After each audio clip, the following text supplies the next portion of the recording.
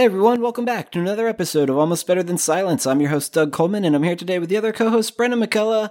How's this show still going, Bren? No, I'm just kidding. How are you doing, man? A mix between free time and quarantine.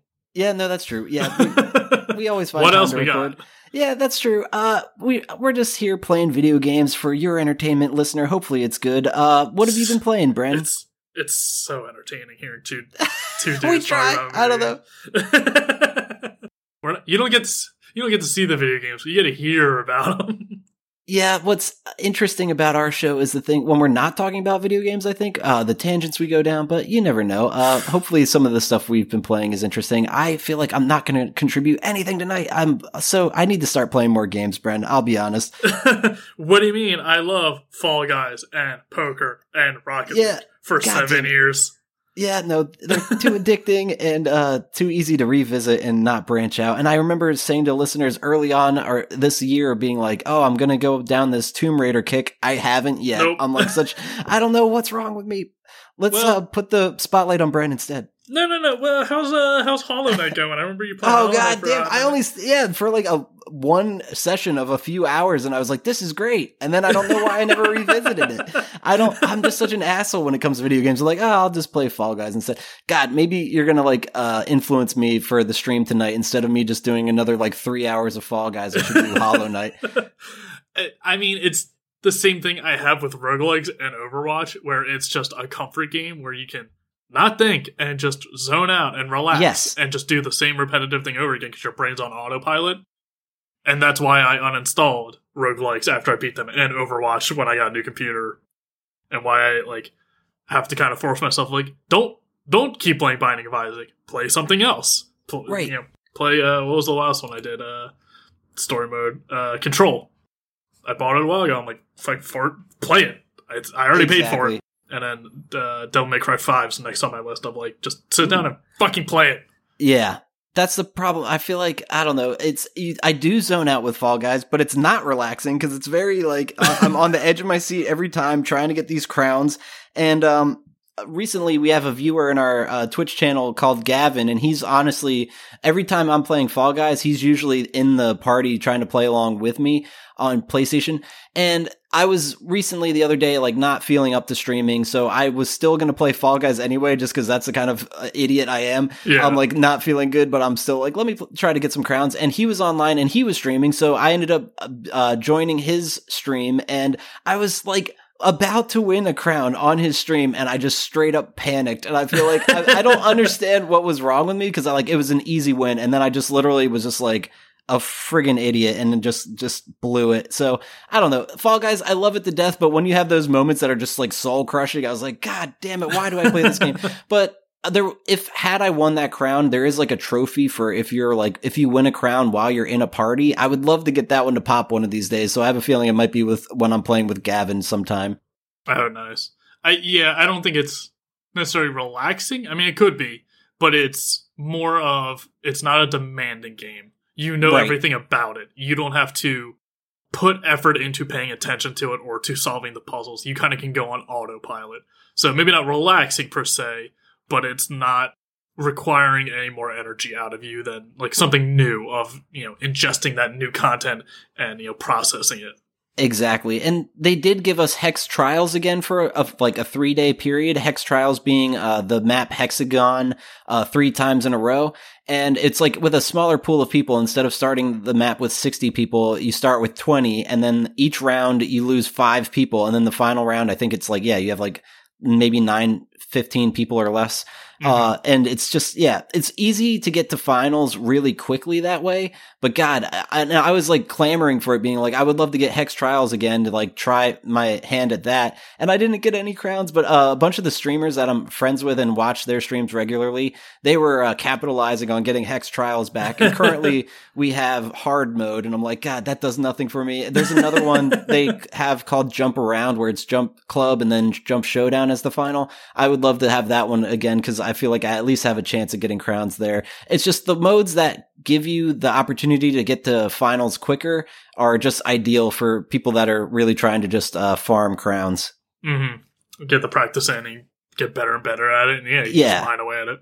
Exactly. So yeah, I'm just playing fucking Fall Guys. Literally, I don't. I am still going strong with the Harry Potter trading card game with my wife. We're streaming that usually every Tuesday. Had to skip this week because some life stuff came up. Mm-hmm. But that reminds me, I remember talking about it previously on the podcast that I was thinking about starting another podcast with friends about the Harry Potter trading card game, and I can finally affirm that that is a thing that's going to be happening, and I'll have more information for you guys in the plugs section, because yeah, I can at least like point you to a feed and maybe give you an idea when you can hear that. So yeah, for anybody that gives a shit about Harry Potter trading card game, I hope that you exist out there, but no worries. If you're like, I have no idea, but would give it a shot, I think this is the show for you to just like maybe dip your toes. There you go. For sure. And then let me think here. I do want to start playing Tomb Raider, but I haven't got around to it. I still have Control on my hands. You got I have too much games. Fall Guys to play. Yeah, you gotta keep getting those cosmetics that do nothing. Hollow Knight just like rubbed me the wrong way because I'm like, shit, I did really enjoy that. And why am I not really playing good. That? It was really fun. So I'm tempted to get back into that. The sequel's going to drop any day now. Hopefully. I'm holding my breath for it. But yeah, Hollow Knight's fucking great game. It's a perfect Metroidvania. They do it right. It's so much bigger than you would think. Because you're just like, I'm playing a little bug character. And like, I'm exploring this one area. Oop, fought that boss. Okay. And then you get like a map and it'll expand in there. And it's like, this is pretty big. But the camera doesn't zoom out until you get that area of the map, so you don't realize how big it is. Yeah. And the map system in Hollow Knight's kind of funky. Some people love it, some people hate it. But you can get a map, and then you can get like a pen and or a quill. So you can just have a map, but have no idea where you are. But then if you have a quill, it'll mark out exactly where you are and like the areas you've explored, and not just a general like outline of it. And then you can have markers. You can buy markers and put them on the map, or it'll show you like, here's a bench and a save point where you can rest, or here's a shop, or this or that. So it gives it an interesting element, and you'll only update a map at a bench, which is a save point. So you could explore a whole area, but if you never find that bench, it won't update. Oh, God. I do like that, surprisingly, because it feels like you are keeping track of it, like with your pen and quill and everything. I think when I was playing, that was one of like my first things I was looking to do was like, I got to get that upgrade or whatever so that I can actually keep track of this and make my map worthwhile. Yeah, and I think it's with the map, people really get a feel for it, because it does make you feel more like explorer rather than just it auto updates for you. Right.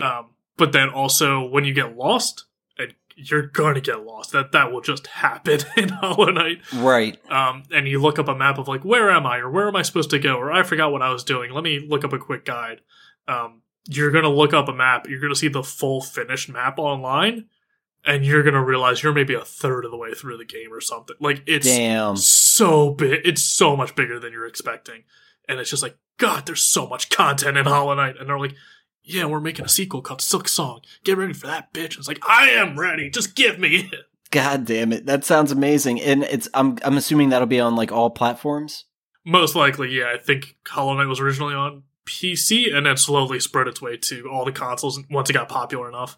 That's right, yeah. And then Silksong was originally going to just be expansion DLC for Hollow Knight, and then they're like, yo, we got enough stuff in here, this could just be its own game, and we'll do that. And I know people are chopping at the bits to get it, so it's going to be really interesting when it comes out, but it's so good. Definitely. Yeah, so that's really, I feel like we covered my gaming update already. I played a little bit of Game Dev Story while I was getting an oil change, so there's not much to report there. I've been naming my my game studio Red Velvet after the K-pop group, and like the games I make after the songs they sing. So yeah, I'm a nerd. Just a full K-pop stan, aren't you, Doug? At this point, yeah, it's my wife's fault, and she knows it. The couple that fandoms together stays together. Yes. But how about you? Not much more. I can't really give you shit for not playing new stuff because I really haven't either. Fair enough. Still finding new stuff in Binding of Isaac. I don't know how. Stuff keeps popping up, and I look at the achievement of like, usually it tells you like, you got this and this unlocks this item. It doesn't even tell me anymore. I don't know how I'm getting this stuff. There's just so much crap in here. Played more Skull, the Hero Slayer. Getting further than that, I think last time I talked, I was having trouble on the second boss, which is two like Valkyrie women that fight you and then kill one and the other one gets stronger. I was able to get the extra life upgrade which, you die, you can keep going, it doesn't end the run. And after I got that, I've been actually getting to the second boss pretty consistently, and sometimes even beating them without dying even once. So before, I needed it just to beat them at all. But now I'm actually getting good enough, and the tactics they use and the attacks they have and the stuff you have to memorize and plan against, at first just feels really, really brutal, where it's just they keep hammering you, and the hitboxes aren't great. They're not pixel perfect. So you'll get hit with stuff that you think you dodged and all this, and it gets really frustrating. Yeah. But once you do it enough times, like a roguelike does, you really just calm down, you don't get as overwhelmed by it. You can really see, like, oh no, instead of just going in and attacking constantly and trying to cut them down as fast as possible, like, Skull is a roguelike where, like, no, you're gonna have to take your time on this fight. You're not gonna be able to speedrun every boss fight. So once you accept that, you're like, all right, this boss fight's going to take me like 5 minutes. Like, I'm going to have to just accept that. You can avoid attacks easier and come in and get the crits when you need to and stuff, and not, risking just crushed, because some of the attacks are just so oppressive. So doing better with that, getting more skulls and upgrades and that, different abilities. Like I said, the skull from Dead Cells, still easily one of the best. It's so fucking strong. Another one is the Rockstar skull, where you can spawn amps that'll do damage like in an AoE area for you, and then if you just stack them on top of each other, it just builds up. Nice. And then one of the cool things is you have a gauge, and if you keep attacking or using your abilities quick enough, the gauge builds up slowly, and if you build it up to 100, it releases like the skeleton rock band that just appears and does massive damage in a big AoE area. Like pretty much the whole screen, and that's just so easy to clear out a room or a boss to just spawn them. The downside is you have to constantly be attacking to do that, which means you can't really dodge as much, so you're going to be getting hit a few times while building that up. But that was how I beat the second boss the first time, and how I beat the third boss. Like, I just got all the items that helped those attacks and really leaned into that build and got through them a lot faster. Nice. But, yeah, it's interesting to see the higher level skulls and figuring out which ones are good and which ones are bad, or which ones fit your play style rather. Yeah. So I got like a few, like, there's common, there's rare, and then there's unique and legendary. Like, that's the ranking of them. Okay. And I got a few unique skulls, and even like I think one legendary skull where I'm just like, no, this doesn't really suit my playstyle. I'd rather be faster and dodging stuff. So I'll just destroy them and get the bones for it, and then those bones you can easily upgrade your other skulls, because you get certain bones depending on how rare the skull is. But it's weird seeing like a legendary item, be like, nah, I don't want that. Give me the common one. Give me the rare one that just does the attack speed bonus, because I'm all about attack speed. Yeah. So even though it is roguelike and it's randomly generated what items you'll get, you do get a bit of preference. Shops you can buy different stuff with, and you can. If you lean into like a money bill, you can go to the shop and restock the items and get new items and stuff. So you do get a little bit of variety, even though it is pretty bare bones, depending on what build you lean into. But you can get some really good combinations of items and do really big damage and stuff, and blow through certain areas and really struggle through others. It's a great game. I didn't think I'd love it or like it as much as I do, but it's real solid. But I don't know where the end is. Right. I got to, I think, the 5th area, and like all the common enemies I fight are getting really tough, and they're like equivalent of like bosses from the first stage. So I'm just like, I hope this is the last stage, because I can't imagine it getting harder. And I don't think I've ever no. Did I get to the boss? I might have gotten to the boss of the 5th stage. I don't even remember now. If I did, I only got there one. No. Okay. So with every stage, there's a mini boss, which is like the heroes. So it's like, the standard, like, there's like a shield hero, there's like an archer hero, there's like a sorcerer hero, there's a ninja hero. Okay. And it's different every time you get there. So they're the mini boss. And then you fight one of them on the first stage. On the second stage, you fight 2 of them. On the third stage, you fight 3 of them. On the 4th stage, you fight 1 of them, but they're really strong now. They're pretty much like, hey, I got beat up by a dumb, like, minion skeleton. I'm mad and I'm back for revenge. And they're, like, going full power now. Okay. I've gotten to them twice. So I've gotten to the mini boss on the 4th stage, I think it was. I said twice, and that's it. So I've never even gotten past them because it ramps up so fast on that last stage I'm at. Damn. So still fun.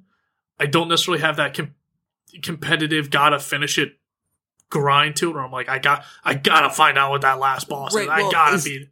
There like any particular skull you think if like, oh well, if I only upgraded this a little bit more, I could actually get past this?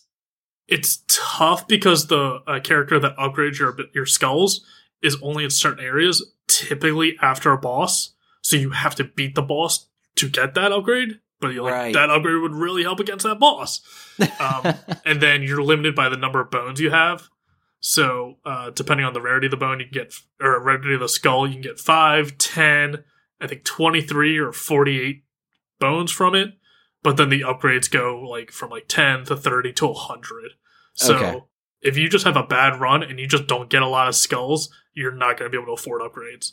That makes sense. Or you could get a lot of skulls, but they're all low-level skulls, so they don't give you enough bones to upgrade. I see. It's a rough balance. And then sometimes you find like a random NPC, you rescue him, and he's like, hey, thanks for rescuing me. Here's 35 bones. It's like, oh shit, okay, done. Like, I can get the highest level upgrade. Hell yeah. So, it depends. There are some... I have gotten you get an achievement for every legendary skull you get, because they're the ones that cost 100 bones to get, to upgrade. And I have gotten a few of those, and some of them are really good. So there's like a champion skull, which is just an automatic legendary, a gambler skull, which is like an automatic legendary. Those I'm not crazy about. The like automatic legendary ones I'm not thrilled about.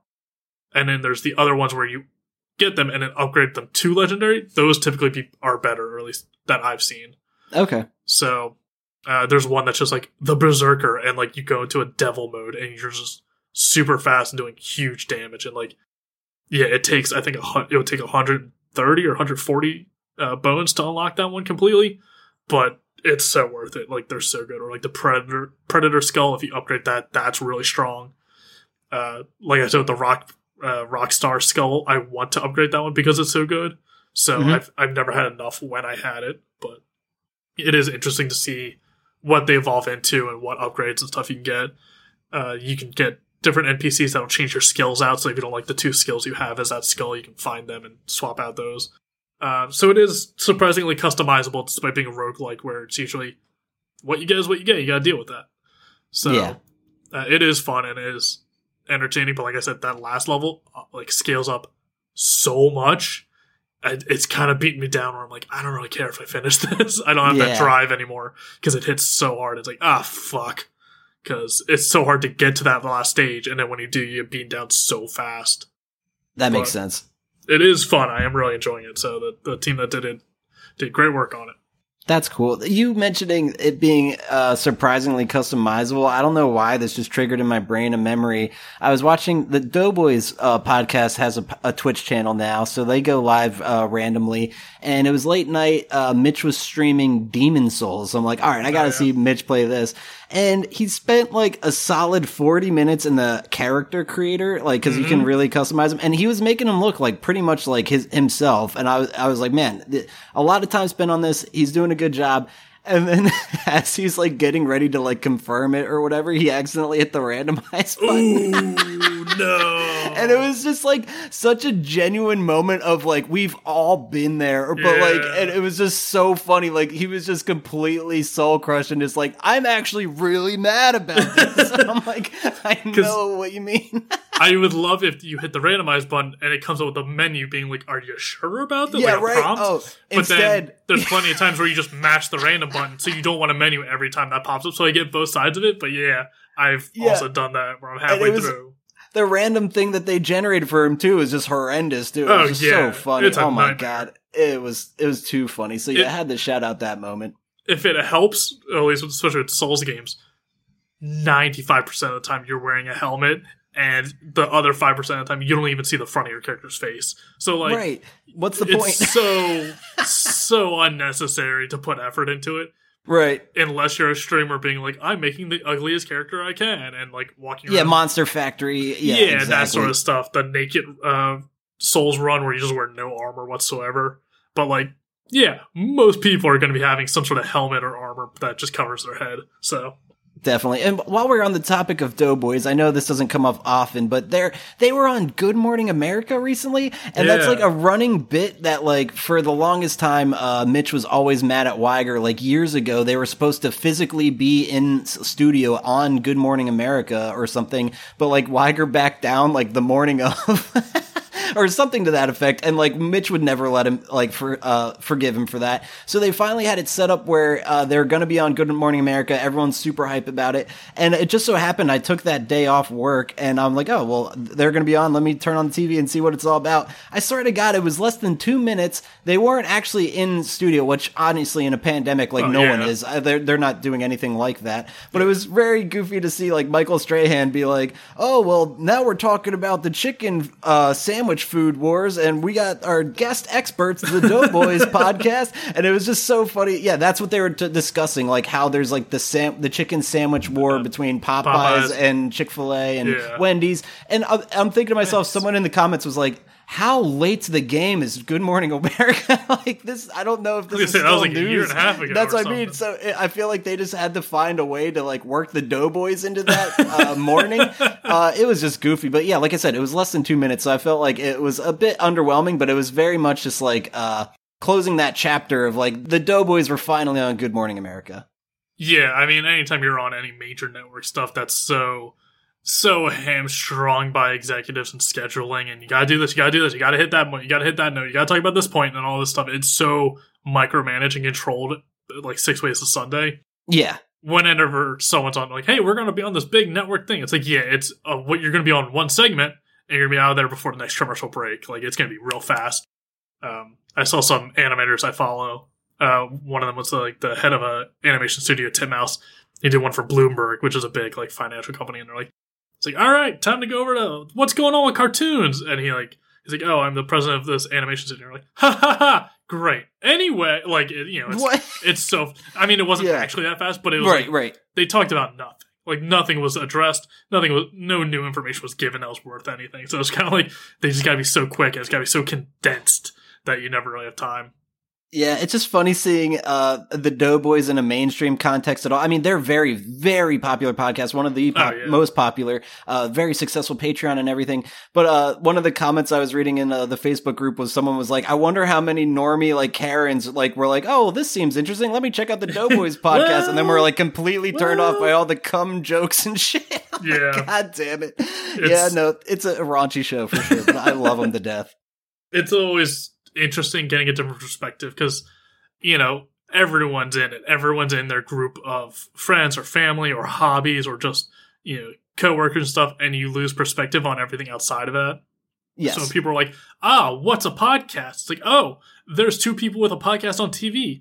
Brendan, Doug, you do a podcast. Why aren't you on Good Morning America? It's like, all right, Grandma, like, all right, we're going to break this down real quick. Like, so it's like you don't have the perspective of how big Doughboys is and then how easy it is for everyone else to have a podcast. So it's like there are billions of people with podcasts. That's our goal. Before this podcast wraps up, we're going to try to get on GMA. No, I'm totally kidding. I don't want to be on Good America. I don't either. I agree with you. I have no interest in that whatsoever. Yeah. So sorry to disappoint our listeners, but I had to do the little Doughboys update because, they're in the news.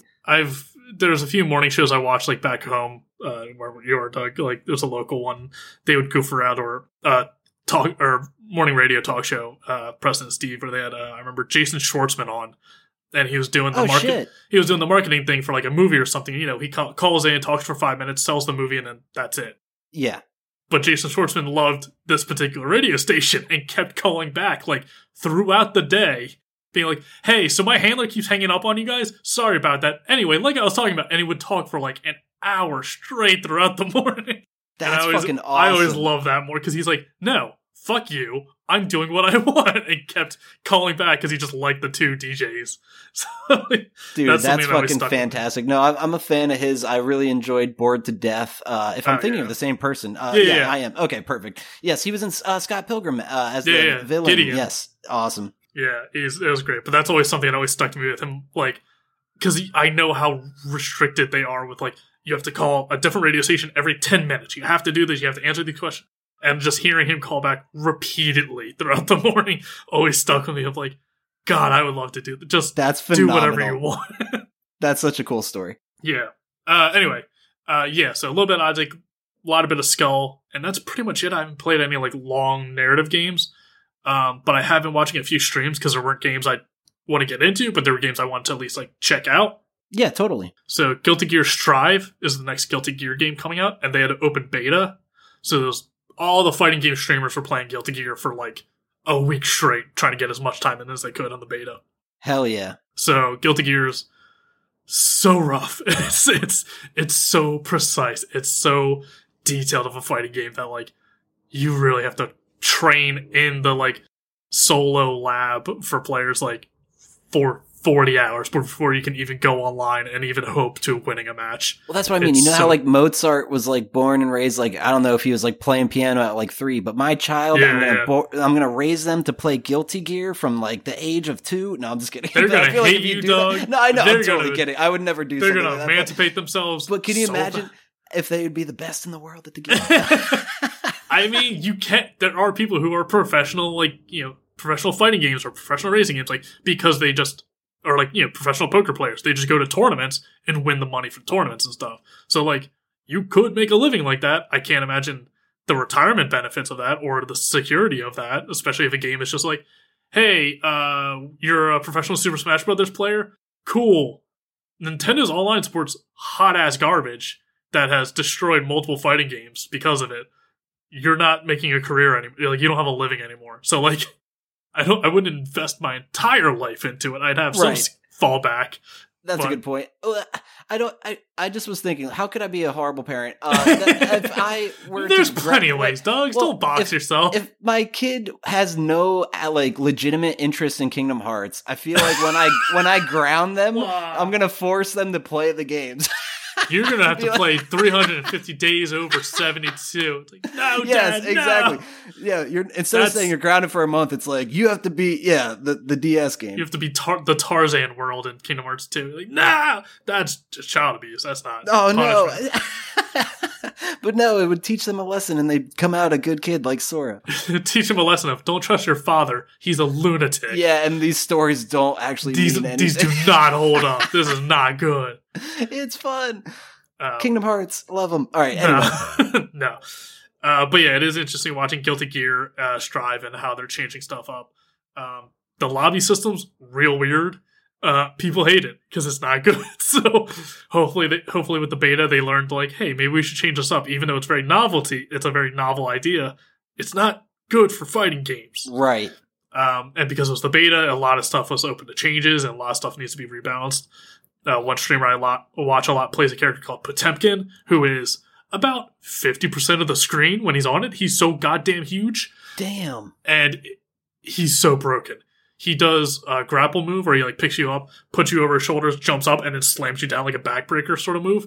And it'll probably take out a 30 or health for any character. It's so strong and so busted. And this guy plays this character because in previous Guilty Gears, he was the worst character. So he wanted to be the best with him so no one's prepared to fight him.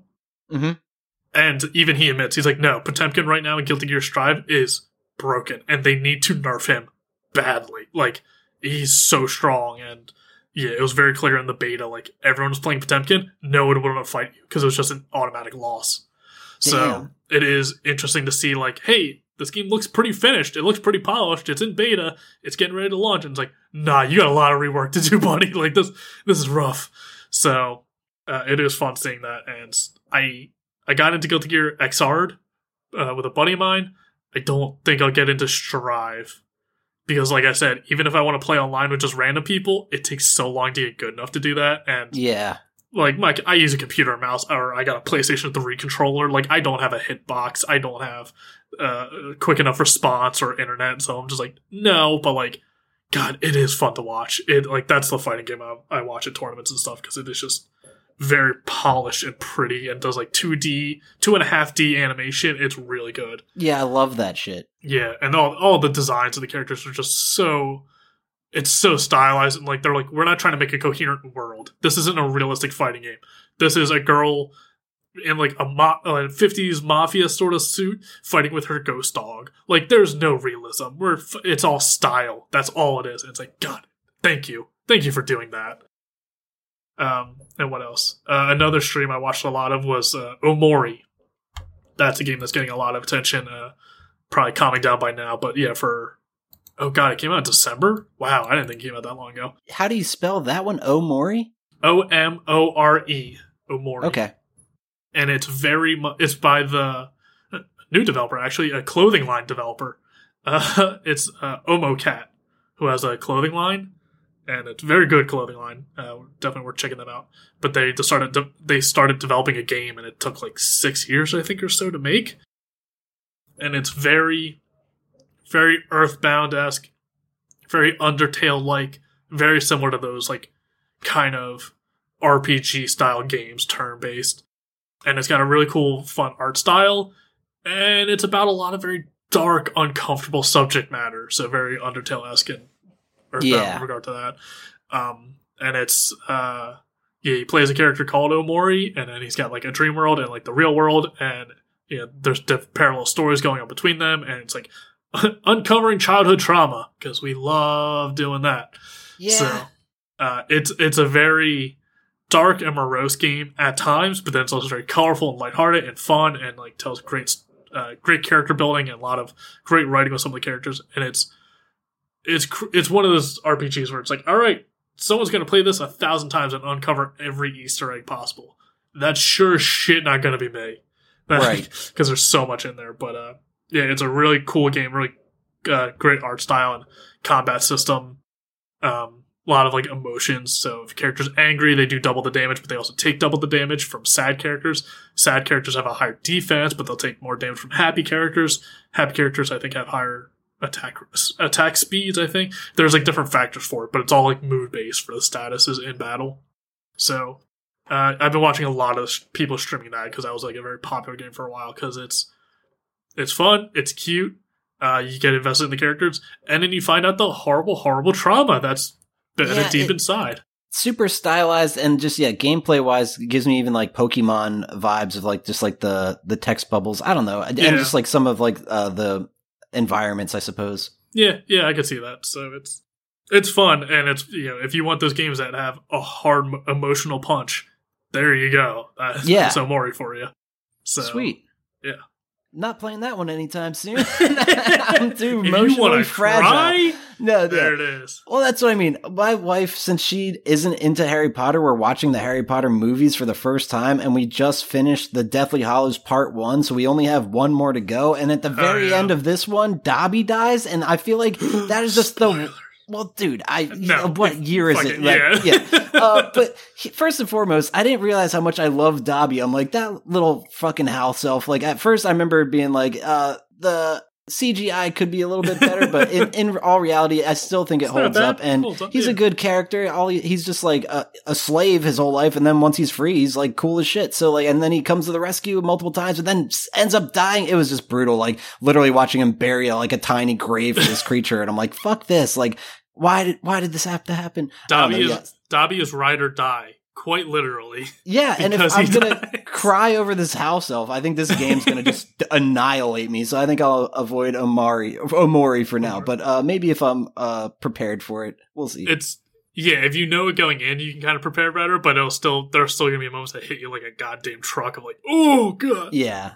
I think with particular Dobby, you are probably more susceptible to that than most stuff, because you got great fondness for the series and the characters, and you got nostalgia for it. So that tends to happen with stuff where the first time you see it, it's like, oh, that's sad. Like I'm emotional, and I can see how this is sad for people, and cry at it, but I'm not particularly crying.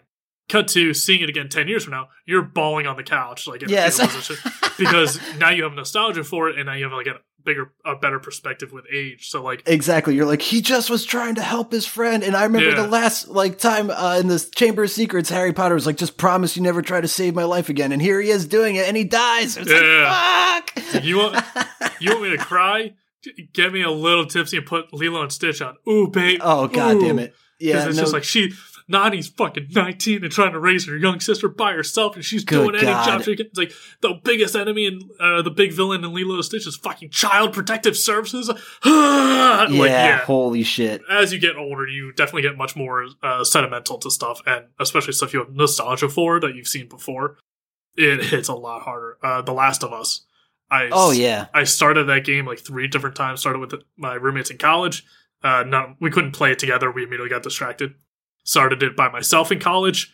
It wasn't my PlayStation, so I had to borrow from someone, so I didn't get very far. And Same here in college, yeah. Yeah, and then when I finally got my own PlayStation 3 and bought it myself, I started again. And by the third time I started it and saw the opening sequence again for the third time, just bawling, just like tear. Yeah. And like that's the only video game that's got me to just cry, like at the drop of a hat. So it happens. It builds up. You don't get stronger to sad stuff. You just get weaker to specific sad stuff. Yeah, that fucking house elf guy. Why'd you have to go? Anyway, I guess we can go into the show topics, and before we wrap this episode up, there's only a couple things going on in the news, one of which being Sony is giving away Ratchet & Clank to PS4 and PS5 owners. That'll be free starting March 1st. I'm actually just going to read directly from the article I'm sourcing this from. It's from TheVerge.com. But it's, Sony's encouraging PS4 and PS5 owners to stay at home during the pandemic by bringing back its Play at Home initiative, allowing PlayStation owners to redeem free games starting in March and concluding in June. So this Play at Home initiative isn't the same as the PlayStation Plus, like, membership or subscription. So this is more or less, if you just happen to own a PlayStation 4 or a PlayStation 5, you will have access to a free game for the summer, it seems, from March until June. Every month they'll be giving you a free game. But if you're also subscribed to PlayStation Plus, you'll be getting those free games as well. So this is just the Play at Home initiative. Yeah, they're trying to tell people to stay at home during a pandemic still and just check out some free games, even if you're not playing for PlayStation Plus. But in all reality, I really don't. Like, it's hard to imagine someone owning a PlayStation and being like, I don't need the online multiplayer capabilities. I mean, you could be playing exclusively single player stuff, and that's typically what I do. But here I am with something like Fall Guys or Rocket League, just one of those, and it's like, it requires that membership. Plus, the membership pays for itself when you're getting like incredibly good free games, like stocking up your library the whole time. So I don't know. I love the PlayStation Plus subscription, but this Play at Home initiative is really cool and a new way to get free games to people that don't necessarily pay for PlayStation Plus. 2 questions. Yeah. Which Ratchet & Clank? Because there's like 17 of them now. Yeah, it's the 2016 Ratchet & Clank. So that one, I believe, was either PlayStation 3 or 4. Okay. But yeah, the most recent one, if I'm not mistaken. It wasn't like the first one on PS2 where it's like, ooh, this is crunchy looking. Yes, no, this will look nice and good on PS4 and PS5. And that's the thing, I don't even really think I ever gave Ratchet & Clank a chance. So I feel like this might be it. But again, if you already own a PlayStation 5, this is available as part of, what is it called? The PlayStation Plus collection is what they are calling it. So, it's just like, I want to say 20 to 30 games that you just have access to just by owning a PlayStation 5. You don't have to pay for anything. Or no, it is part of PlayStation Plus. So if you're paying for PlayStation Plus subscription, you have access to at least like 30 free games. Those being like God of War, Ratchet & Clank, Last of Us 1, like all these heavy hitters. So like in all reality, there's a bunch of games in there that I don't even think I played. Like, yeah, God of War. I should just fire it up because I have it. I still want that. Yeah, exactly. So technically, I already have this game and could have been playing it ever since I got my PlayStation 5. So the fact that it's going to be free for everyone in March 1st doesn't really affect people that already have PlayStation 5 and might have already been playing it. Either way, it's just cool that they're offering a free game that seems to be like a beloved franchise for sure. Yeah, I never got into Ratchet & Clank because I think I had the first one, but it was like, I think I was kind of getting burnt out on like 3D platformers at that time. Yeah, after we had so Crash much Nintendo. Bandicoot, Spyro. Oh, Nintendo, sure. Yeah. Nintendo had a bunch, so I think I kind of got burnt out on those. I know my cousin had a few Ratchet & Clanks, and they are good. They're apparently great. Same with Jak and Daxter. Yes, I was just going to say Jak and Daxter is what I played instead. I think that one took a turn after a point because it stopped, and Ratchet & Clank kept going forever. Like there's still a new one coming out, I think, and there's a movie apparently in the works. I think if not already done. Oh wow! Yeah, Ratchet & Clank, like, I don't know how they're doing it. They're still going though, so hey, good for them. And Insomniac's the studio that did Sly Cooper, I believe, and the Spider-Man game most recently, and the Miles Morales one. Yeah. So they've done Sly Cooper might be Sucker Punch. I forget. Oh, you're right. Yeah, they're Sucker Punch because then they also did Infamous. So I always get Insomniacs and Sucker Punch mixed up. Similar styles. My second question though is I don't really understand how Sony is incentivizing people to stay at home because that's the only way you can play a PlayStation. It's not like with a Switch where you could take it out mobile with you and it's like, if you stay at home, we'll give you a bonus kind of incentivizing you to stay home with the Switch. I can only play this PlayStation at home. And I guess that's the idea. It's basically being like, don't go anywhere. If you want to play this game, we're going to give it to you for free, which incentivizes you to not go anywhere. That's the idea. If they just said, hey, here's a fucking free game, quarantine sucks ass, here you go. But by saying like, this is the incentive to stay home, it's like, if I want to play the PlayStation, I already am. Like, I don't need a game from 5 years ago to incentivize me, because if I was going to play that game, I probably would have already played it by now. But it's just like, I don't know. That feels weird and gross to me, where they're like, here's an incentive. Don't go out and fucking die to a global pandemic.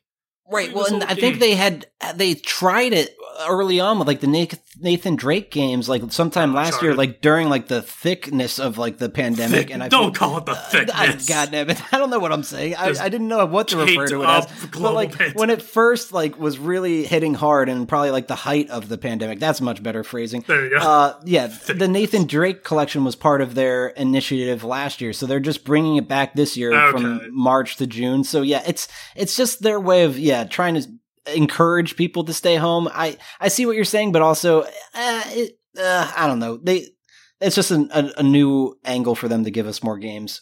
I mean, yeah, hey, I'm not going to complain if they're just like, hey, here's a free game you can have forever. Right. Like, sure, this is rad. But like, yeah, I don't know, the weird thing of like, here's an incentive so you don't go out and spread a virus that is killing off thousands, if not millions, people a day. Because here's a little inside tip. If you need a 5-year-old video game as an incentive not to do that, you're a piece of shit. Yeah, no, don't go outside anyway. No, exactly. I don't think it's the timing feels weird, and yeah, I definitely don't think they need to associate it with the current state of things at all. Yeah, I just wouldn't if I was at Sony, I'd be like, you know what, let's just not say this. Like, let's just, here's free games. Like, sorry, the world's on fire right now. I agree. That makes sense. Yeah. But that's cool though. Yeah, this might be a way people are like, hey, here's a little taste of Ratchet and Clank. Cool. There's 17 games I can go through the backlog of and like get right before a movie's coming out apparently. So I think that might have something to do with it. Yeah, I don't know. The movie actually looked pretty good. It was supposed to be like a Ratchet and Clank in-universe movie, not like a Sonic the Hedgehog comes to the real world, talks to Jason Marsden for the umpteenth time. Because God knows we don't need any more of those. No. Though there is a Sonic 2. I can't wait until they put another animation studio through intense crunch and then lay them all off again. Yeah, that's so fucked up. I can't believe that's how that went down. And also, I haven't even seen the first one yet. Neither have I. I want to, but I also don't really care that much. I love Ben Schwartz, though. Ben Schwartz is good. There's a lot of good people who do dumb shit just to get paid. I get that. True. If someone's like, hey, do you want to be Vector the Crocodile in the Sonic Heroes movie? Like, fuck yeah, I do. Like, I'll jump on board with that. I'm not gonna, raise my nose up to that thinking I'm too good to be fucking a big-handed Sonic OC. Hashtag Brandon for Vector. Hey, yo, Sonic, it's me, Vector. Yeah, I just think there's a lot of shit that went on with that movie. I got, play the conspiracy theory jingle.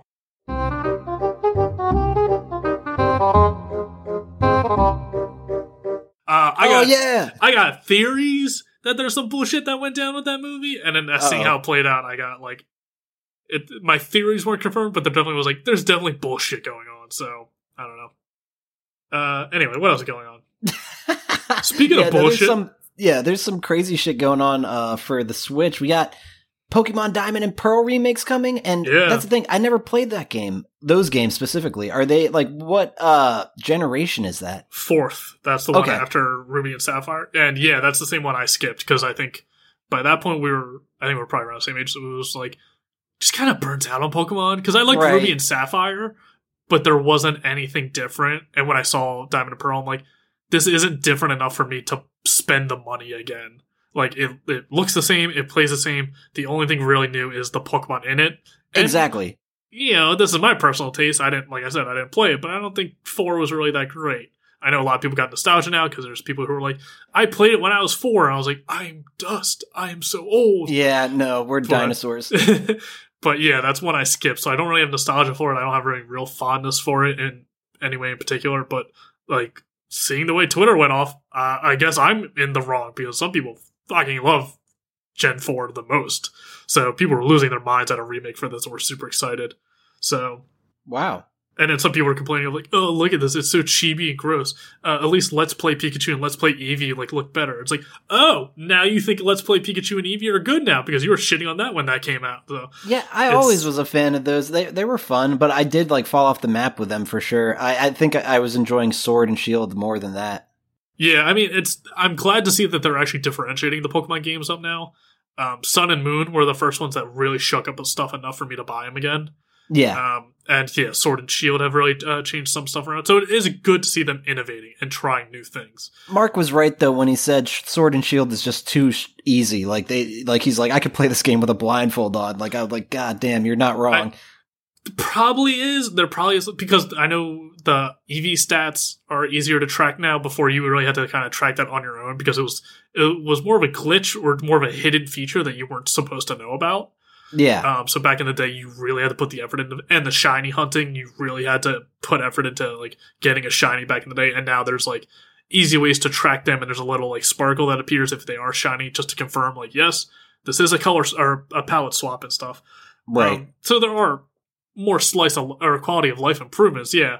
And I would also argue just the sheer volume of Pokemon now and the types, especially with Fairy type now, specifically to counter Dragon. There's just so much now, you're going to have different combinations. Before, it would be like, most grass types are also poison types or bug types, and that's usually it. Now you have grass fire types, where it's like, how does that work? Or grass lightning types, or grass ghost types. So there's so many combinations because they have to make them unique for every Pokemon now, and they have to really change stuff up every time, and they have to add 40 to 100 new Pokemon every generation, it feels like. Oh, sure. It's just going to get so saturated. Like, yeah, it's easier when it was more, or it was harder when it was more restrictive. So I say that's partially because of the long-standing franchise, because they have to make new improvements to get, new people to play them. And honestly, I'm fine with making some of the stuff easier. Like, it's like Monster Hunter. The quality of life improvements for that. It's like, back in the day, Monster Hunter was hard. It's like, yeah, but I also don't have 40 hours to spend hunting the one Devil Joe fucking over and over and over again. If they do something that cuts out 15 hours out of that, so I can do that and other stuff with my life, I embrace that. I'm not going to resent them for making it easier to do. Well, and that's one thing I was thinking, instead of like with new generations being like, here's a whole nother 100 Pokemon, I really do enjoy the idea of like the region specific Pokemon. So like Galarian, Weezing, like fun. The Bong guy, like it's Bong, he's whatever, a but it was same thing. If it's the Pokemon we know and love, but like in a different formation or like, wearing hats and shit, just do that. That's fun, yeah, and you don't have to do it for all of them. Just do, like, exactly 5 to 20 of them, get regional variants. Or even just bring back some of the ones that aren't popular. Be like, because that's what the argument for the national dex always was. Like, every Pokemon's someone's favorite. It's like, all right, cool. My favorite Pokemon's Quagsire. He's not in some of those games. Want to know what I do? I move on with my life. I don't throw a hissy fit and get a petition to get Quagsire in every game. So, like, is Tauros good? No. There's no reason he should be in any game. That's a bad Pokemon, both design and stat-wise. Right. I'd be happy if it was in Diamond and Pearl just to shake things, just so it's not the same ones over and over and over again. Because, like, then it's kind of like the meta, where it's like, this Pokemon has the best stats and the best type combinations. So he's in every single Pokemon game ever. It's like, that kind of sucks. Like, bring Heracross back. Exactly. Give me Sudowoodo. That tree's dumb as shit and I love him. Well, and instead of just giving us a bunch of new ones, just give us a few very rare, powerful ones that it's like, the idea of maybe even getting that in this playthrough is like tantalizing. I don't really know. It's not necessarily legendary where there's only one, but it is like uber rare where it's yes. Like, you can get Tyranitar, but there's maybe like 10 of them in the whole game. Exactly. And then like it'd be cool amongst your friends to be like, I'm actually one of your friends that got that specific one instead of like a bunch of new commons. I don't know. There's different things they can explore with that, but I agree. As they continue, if they just think every generation we need to dump 100 new Pokemon, it's going to get a little bit crazy. And then you know how the world works. Like eventually we'll have like the Switch 2 or whatever, and they'll be like, this one's so powerful that the next Pokemon game is going to include every single Pokemon ever. And that'll probably do something for someone out there, but it's also kind of overkill and insane. Yeah, I want the national dex. I want to catch 863 Pokemon. It's like, do you though? do you really want to do that with your time? Yeah, that's a good question. That's a fantastic question. I understand the appeal of like every Pokemon's someone's favorite. And like, yeah, I would love Heracross and Quagsire and a bunch of them. If that's not going to be the make or break point for the new game for me. Like, if I'm going to get it, I'm going to get it. If I'm not, I'm not. It's not going to be because of one Pokemon isn't in it. I'm not going to get it. So, I don't know. And then Diamond and Pearl, yeah, it's got, like I said, I think it's some of the weaker designs. That's just my opinion. But yeah, some people are really passionate about it and really excited. And then on top of that, you got both the remake of Diamond and Pearl, and then you got Pokemon Legends, which is Sinnoh-based, so that's the Diamond and Pearl region. Okay. And it's Pokemon Legends Arceus? God, I never say these names out loud, so I never know how they're pronounced. That's the legendary Pokemon in Diamond and Pearl. That's the god Pokemon. So, like, all the Arceus? Arceus? Yeah. I have no idea. So all the legendary Pokemon are like elemental stuff. Like you got fire, ice, lightning. You got the dogs. You got the birds. In Diamond and Pearl, or in Ruby and Sapphire, it's Kyogre and Guron. Oh god, I'm forgetting that one's name. And they're like the Earth and Sea representatives. Like they're like primordial spirits. Diamond and Pearl, I don't know their names, but it's like time and space. And then like the super legendary one, the Mew or Mewtwo, whichever one you prefer, Diamond and Pearl, is just God. Like it created Jesus Christ. Everything. Yes, it is. It's the Jesus Christ Pokemon. God damn it. It created all of existence. And it's like it's the power creep of like Dragon Ball Z and like just the progression of like something that goes on too long. It's like, what do you do after God? Yes. And then Sun and Moon come out and they're like, these are Ultra Beasts. These are legendary Pokemon from other dimensions. It's like, what the alright, fuck it. Alright, whatever. Yep. Like there's no logic to anything anymore, which I mean there never was. But no. Yeah. Anyway, long tangent. It feels just like Pokemon's kind of lost its magic. I mean, then again, we're growing up too. When I was a little kid, it was just like, yeah, this is all believable. But now it's just like, you guys are trying too hard. Well, I mean, we're also talking about Generation 4, and currently we're on Generation like 7 going on to 8. So, like, good God, I don't even put that in perspective. If we're talking about Diamond and Pearl, we're way past that. Like, it's fucking long gone. Anyway, it's just weird that Arceus is like, it's God. It created everything. Like, that's what the Pokedex says. It's like, and I'm 11-year-old, and I caught it in this tiny ball. Like, yeah, no, give me Poliwrath. That's an S-tier Pokemon.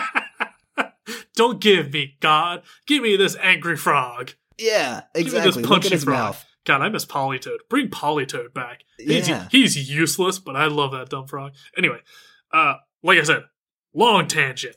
Yes. Pokemon Legends Arceus. This is the Sinnoh region. This is Diamond and Pearl. We see Dawn, who's the female character, and Boy. I don't know his name. No one really likes him. Everyone picks a favorite, either boy or girl, for every generation, and that's the only one I know. So Dawn is the main one. She was in the show.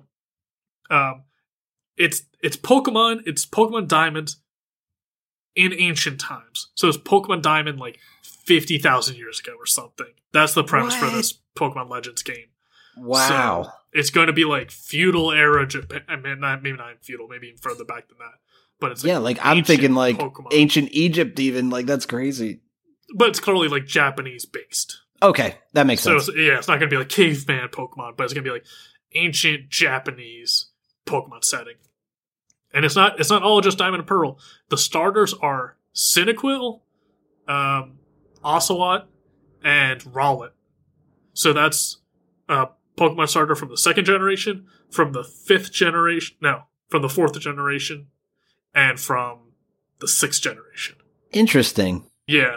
People speculate that the reason they chose these starters instead of just doing, Diamond and Pearl starters, because Rowlet evolves, I don't know the name. Rowlet's final form is an owl that has like a bow on its wing, and it shoots feathers as arrows. So it's like a bow and arrow type Pokemon. Okay. Also, its final form is like a samurai. It's got the armor, it's got the plating, and it's kind of got the big horn on it. It uses like a spear. So it's like a samurai-like Pokemon. And then people are speculating the Cyndaquil is picked because its final form, Typhlosion, is going to be representative of like gunpowder, which is around when it was created in that time in Japanese history. So people are speculating they chose the starters based on the time period rather than a region specific or a type specific or something like that. Interesting. So if that is the reason, I am curious to see what else they'll do with the ancient history kind of setting, and if they're really going to play around with that. So it'll at least be interesting to see. And it's closer to that open world free exploring Pokemon game everyone's wanting. So we're kind of there with Sword and Shield, and this is another step further beyond that. So people are excited just for that. And yeah, that concept alone just like seems interesting. Throw it back 50,000 years. It's like, okay, yeah, that makes it different. Let's see what happens. Yeah, it's different enough. It's not just, a 10-year-old going out and then after your 6th gym badge, your mom's like, I got running shoes for you and a bike, like every game. So it's at least shaking stuff up. So does the Game Freak company and Nintendo get away with a lot of shit with Pokemon and being redundant and just, milking nostalgia? Absolutely. I am excited to see that they are changing up stuff since like Sun and Moon. It is. Totally. If I don't buy the games, it's at least interesting to see. And I'm happy for the people that are diehard Pokemon fans. I'm like, I gotta get this. Totally. And this was, if anyone doesn't know, I think the day we're recording this is the 25th anniversary of Pokemon. That's why there's a lot of Pokemon news. Woo! So, congrats, Pokemon. You can rent a car. Yeah, and I'm mad that the Pokemon card game is driving up all the Harry Potter card prices. It's all your fault, Pokemon. No, I'm just kidding. Yeah. What else? Real quick. Let's see. There's some ads going around on Twitch. We talked about how Twitch is going real ad heavy because they need money because they fucked up and are getting sued by copyright infringement for all the music and songs they played over the years, and they thought they could get away with it. They can't. Yeah, I hope Twitch sticks around. I don't know what the future has in store for that. I love their platform and use it often. But now we're seeing a lot of ads, at least a lot of specific ads around Alabama, talking about anti-union messages. A lot of anti-union ads playing specifically in the Alabama region. And that's because Amazon workers in Alabama are trying to unionize, as they should, because people are dying in Amazon warehouses, and people shouldn't work in these conditions, and pissing into bottles because they can't afford any better. And it's crazy. I feel like when I got my first job at a local grocery store, that was like one of like the training sessions was like you have to watch a video, and it was just like a video being like, don't never accept union offers and all this, and like you will be fired or all this other shit. I was like, are you allowed to do that? Legally? Yeah. Yes. God. That's what. Well, I mean, legally, yes, they can tell you that, but you still can't unionize. Oh, exactly. No, they can't stop you, but the fact that they can fire you over it, it's like, good God. Well, they can't fire you because of that. They'll fire you for some other bullshit reason. Exactly. That's how they would, get around that. I see. But think of it this way. There's a reason all these giant corporations put so much money into trying to dissuading people from unionizing. Maybe they're scared of people unionize. Oh, 100%. They'll fight back in these conditions, and they won't have billions of dollars anymore. Jeff Bezos. Yeah. So that's what it all comes down to is just money straight up. Oh, 100%. So Amazon does own Twitch, and it's just very disappointing to see these specifically targeted anti-union ads playing on Twitch. Yeah, that's a bummer. Yeah, again, I don't live in Alabama, but I haven't seen them myself, so it's still just disconcerting to hear. It is frustrating, and it's not surprising though. Once Amazon bought Twitch, a lot of stuff changed, and I'm going to say it's probably not for the better. I've enjoyed Twitch in the past, but recently Twitch is making some weird decisions. Yeah. What else? There's a big Sony announcement, or I think it was Sony. It might have been just Final Fantasy specific, because so much stuff was Final Fantasy based. Neither you and I have played the Final Fantasy VII remake, so we can blow through this real quick. No, but I think I'm gonna get it for free in the month of March for PlayStation Plus, so I'll finally get my hands on it. But yeah. Yep. And then they showed Yuffie, who's a Final Fantasy VII character who will be coming to the remake as DLC. So I think they also announced part 2 of the Final Fantasy VII remake because it's episodic. Damn. Yeah, that's kind of strange. It won't be till next year, I believe. Maybe March of this year. I didn't really check. Like I said, I don't have a PlayStation 5. I don't really care. But they did announce a date. I wouldn't hold my breath. The first one got delayed so often, the second one probably will too. Everything's getting delayed, and I'm actually okay with it. It's like it's a post cyberpunk world now. Oh, we're Jesus. all like, we're not gonna do it again. Yeah, don't rush it. Yeah. So at least it's good to know they're at least working on it and they have stuff. And now that we actually have the first part of the game out, puts a lot of people at ease. I thought it was going to be utter shit, and it came out a lot better. So I'm like, you know what? Good for you guys. As well as for PlayStation Plus, they got a Final Fantasy VII Battle Royale prequel being made. Okay, that's where I draw the line. What the fuck is this? I don't know. there's like a war in Final Fantasy VII. It's what some of the protagonists are all tied to before the game happened. I don't fucking know. I don't really care. No, they're just literally being like, we get it. Fortnite's popular. Fall Guys is popular. I know Fall Guys is just Battle Royale, but not like in the way that's like popular like Fortnite and Apex Legends and all these like great PUBG. games that are. Oh yeah, and COD, Call of Duty Warzone. Like there's these very big hitters in the Battle Royale scene, and I feel like Final Fantasy's like, we have a big enough franchise. Let's try it out. Yeah, and man, I don't know. I've played a bunch of those games. Specifically, COD, Warzone, and Fall Guys are my Battle Royale games that I will play over and over again. But man, I don't know. A Final Fantasy one does nothing for me. Yeah. I think I never played Fortnite, played Apex Legends for a hot minute, won around and then never touched it again. Yeah, no, I can't do Apex. I respect the people that do because good God, it's like impressive watching them play, but oh boy, not for me. I feel like I should have been playing from the very beginning if I really was serious because like at this point, everyone's godly. Yeah. Yeah. Love the character designs though in Apex. Like they got different skins and stuff. It's like good designs. Super cool. Great. Yeah, aesthetically very pleasing. Yeah, and it's on Steam now if you want to try it though. Good luck. Exactly. But yeah, so this Battle Royale is called Final Fantasy VII: The First Soldier. Guessing it's going to be about the earlier wars with like Cloud and Zack and Sephiroth and all that shit. And it's going to be, I think this is mostly them making the assets and combat systems for Final Fantasy VII Remake. And they're just like, hey, how can we get more money out of this? Because this is really expensive to make. And they're like, just make some generic assets, throw them into a non-canon story and game, and then boom, there's some more money for you. At least that's what it feels like. Yeah, definitely. But it's going to be on Android and iOS, so it's going to be a phone game, which is weird.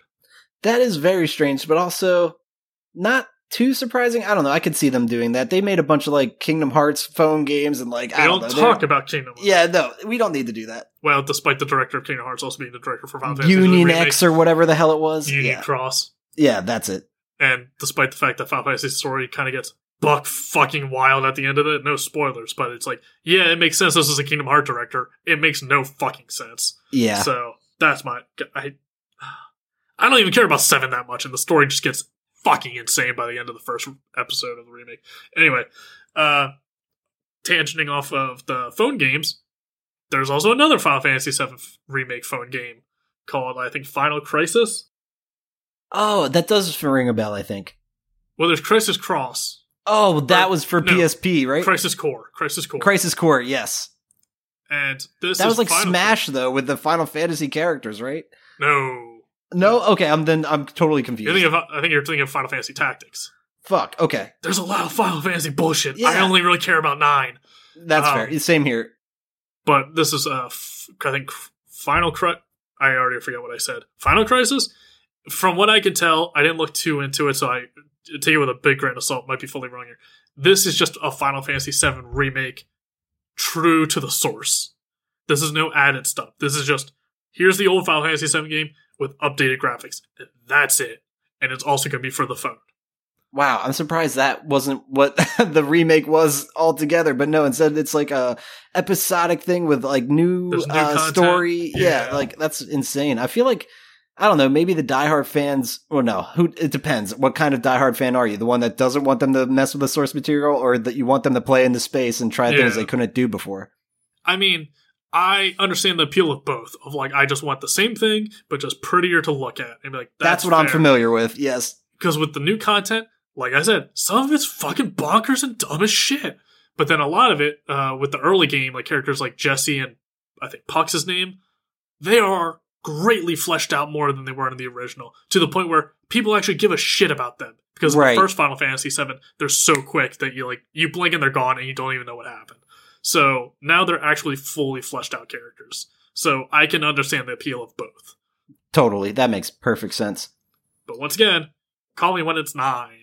Yes, if they do, oh my god, if they did a remake of 9, like I always complained about Zidane's face. Zidane just looks ugly as shit. Like, just make him look better and it would be fantastic. The poofy, I'm fine with everything except for the poofy like collar, the ascot he has. It just looks weird, like with a sleeveless vest and cufflinks. Yeah. God, give me Vivi in HD though. Ooh, god baby. damn. That'll get me to buy or a Steiner, PS5. like Steiner grew on me. I love that whole cast. I watched a streamer actually do a playthrough of Final Fantasy IX for the first time for him, and he got to the end, he's just crying. I'm just like, fuck, this is a good game. Dude, it is. Goddamn, you're making me want to revisit it. I've bought it on every platform available at this point. Why play new things? Live in nostalgia. Oh, Jesus. As I rewatch Harry Potter and start a podcast about that trading card game. Yep. All right. Well, is there anything else in the news before we wrap this up and do plugs? One real specific for me, Star Wars Republic Commando is coming to the PS4 and Switch. Hot damn, Republic Commando is a good game that deserves a sequel that they never gave us. Give me a sequel, and I will buy it instantly. How old is that one? 16 years old. Holy shit. That's an original Xbox game. I barely remember that time. It rings a bell, but I was like, man, that sounds like an old one. I was going to guess original PlayStation, but original Xbox. 2005. Okay. It Damn. is older than some of our listeners. Yeah. God, anyway, don't say that. It's true, though. It's so good. It's 3 missions, but they got so much content in them. You play as an elite commando squad of just 4 clone troopers. It's so good. If you can find it, it's on Steam. It's so worth it. Hell yeah. All right, well, that's going to do it for this episode. Thanks for tuning in, guys. Let's do some plugs and wrap this up. Bren, tell us about your other podcast and where our listeners can find you. Find me on Twitter at ABTSBrendan. I don't do much with it. I mostly just replug the podcast I'm on, which includes this one and Are Weeb There Yet, which is an anime podcast. We watch 3 episodes or a movie of an anime, give a recap of it with some of our opinions, and decide if it'd be a good one to jump in on or if it's you can pass this one. Today we've recorded Jujutsu Kaisen, which is, you might have heard of it. It's very popular right now because it is deservedly good. Or it's deservedly popular because it's good. Hell yeah. Check that one out. Very cool. And listener, if you like our show, we're findable at all the places at ABT Silence. Specifically, twitch.tv/ABT Silence is where I'm playing a variety of games over there. But it is the variety of Fall Guys, Rocket League, and poker. No, and the trading card game with my wife. And that being said, I'll finally get to plug my new podcast, which is going to be available sometime in the month of March. So keep an eye out on your feeds. Hopefully you guys can subscribe to it soon. And if not, I'll probably be posting on our Twitter, twitter.com/ABT Silence. But the show's called Renervate, a Harry Potter TCG revival podcast. Boy, that's a mouthful when I say it right now. But no, it's literally just Renervate, and then the tag is what I said. Regardless, Renervate is a Harry Potter spell that I think just reinvigorates something, because I was thinking I would love to name it after the spell of bringing something back from the dead, but that doesn't exist in the Harry Potter universe. So I was like, fuck, what are we going to do? So we went with the closest thing we could. But yeah, Renervate is the name of the show. Check it out. I'm hosting it with some really cool people, Mona Morsi and Emilio Soto. They're both incredible people. Emilio's neuroscientist from Puerto Rico is where he lived most of his life, and now he lives in the States. And Mona Morsi is she has both of which have their own YouTube channels. I'll probably try to put those links in our show notes if you want to check out their YouTube channels. But working with them has been a blast, and we have a really good chemistry, and I'm excited to see what comes of this show. It's a surprisingly niche community, but it's there, and the people we've told about the show are very excited. So if you have any interest, give it a try. We'll see if we can bring you to the dark side of Harry Potter, and now you're going to want to play the card game. You can spend $350 on a unicorn card. Good God. No, but that's the thing. The nice thing is, if you are interested in playing but not trying to spend any amount of money on getting the cards, you can print them yourselves as long as you have a printer and ink. I mean, that gets pricey itself, but you can at least make some proxies and get started. But that's another incentive of our show, is we're going to be giving out booster packs to our listeners from all of the duplicate cards we have, because we're insane collectors. So yeah, should be a lot of fun. Check that out if you would like. And I think that's going to do it for this episode, though. We'll be back next week. Thanks for listening. See ya. See ya.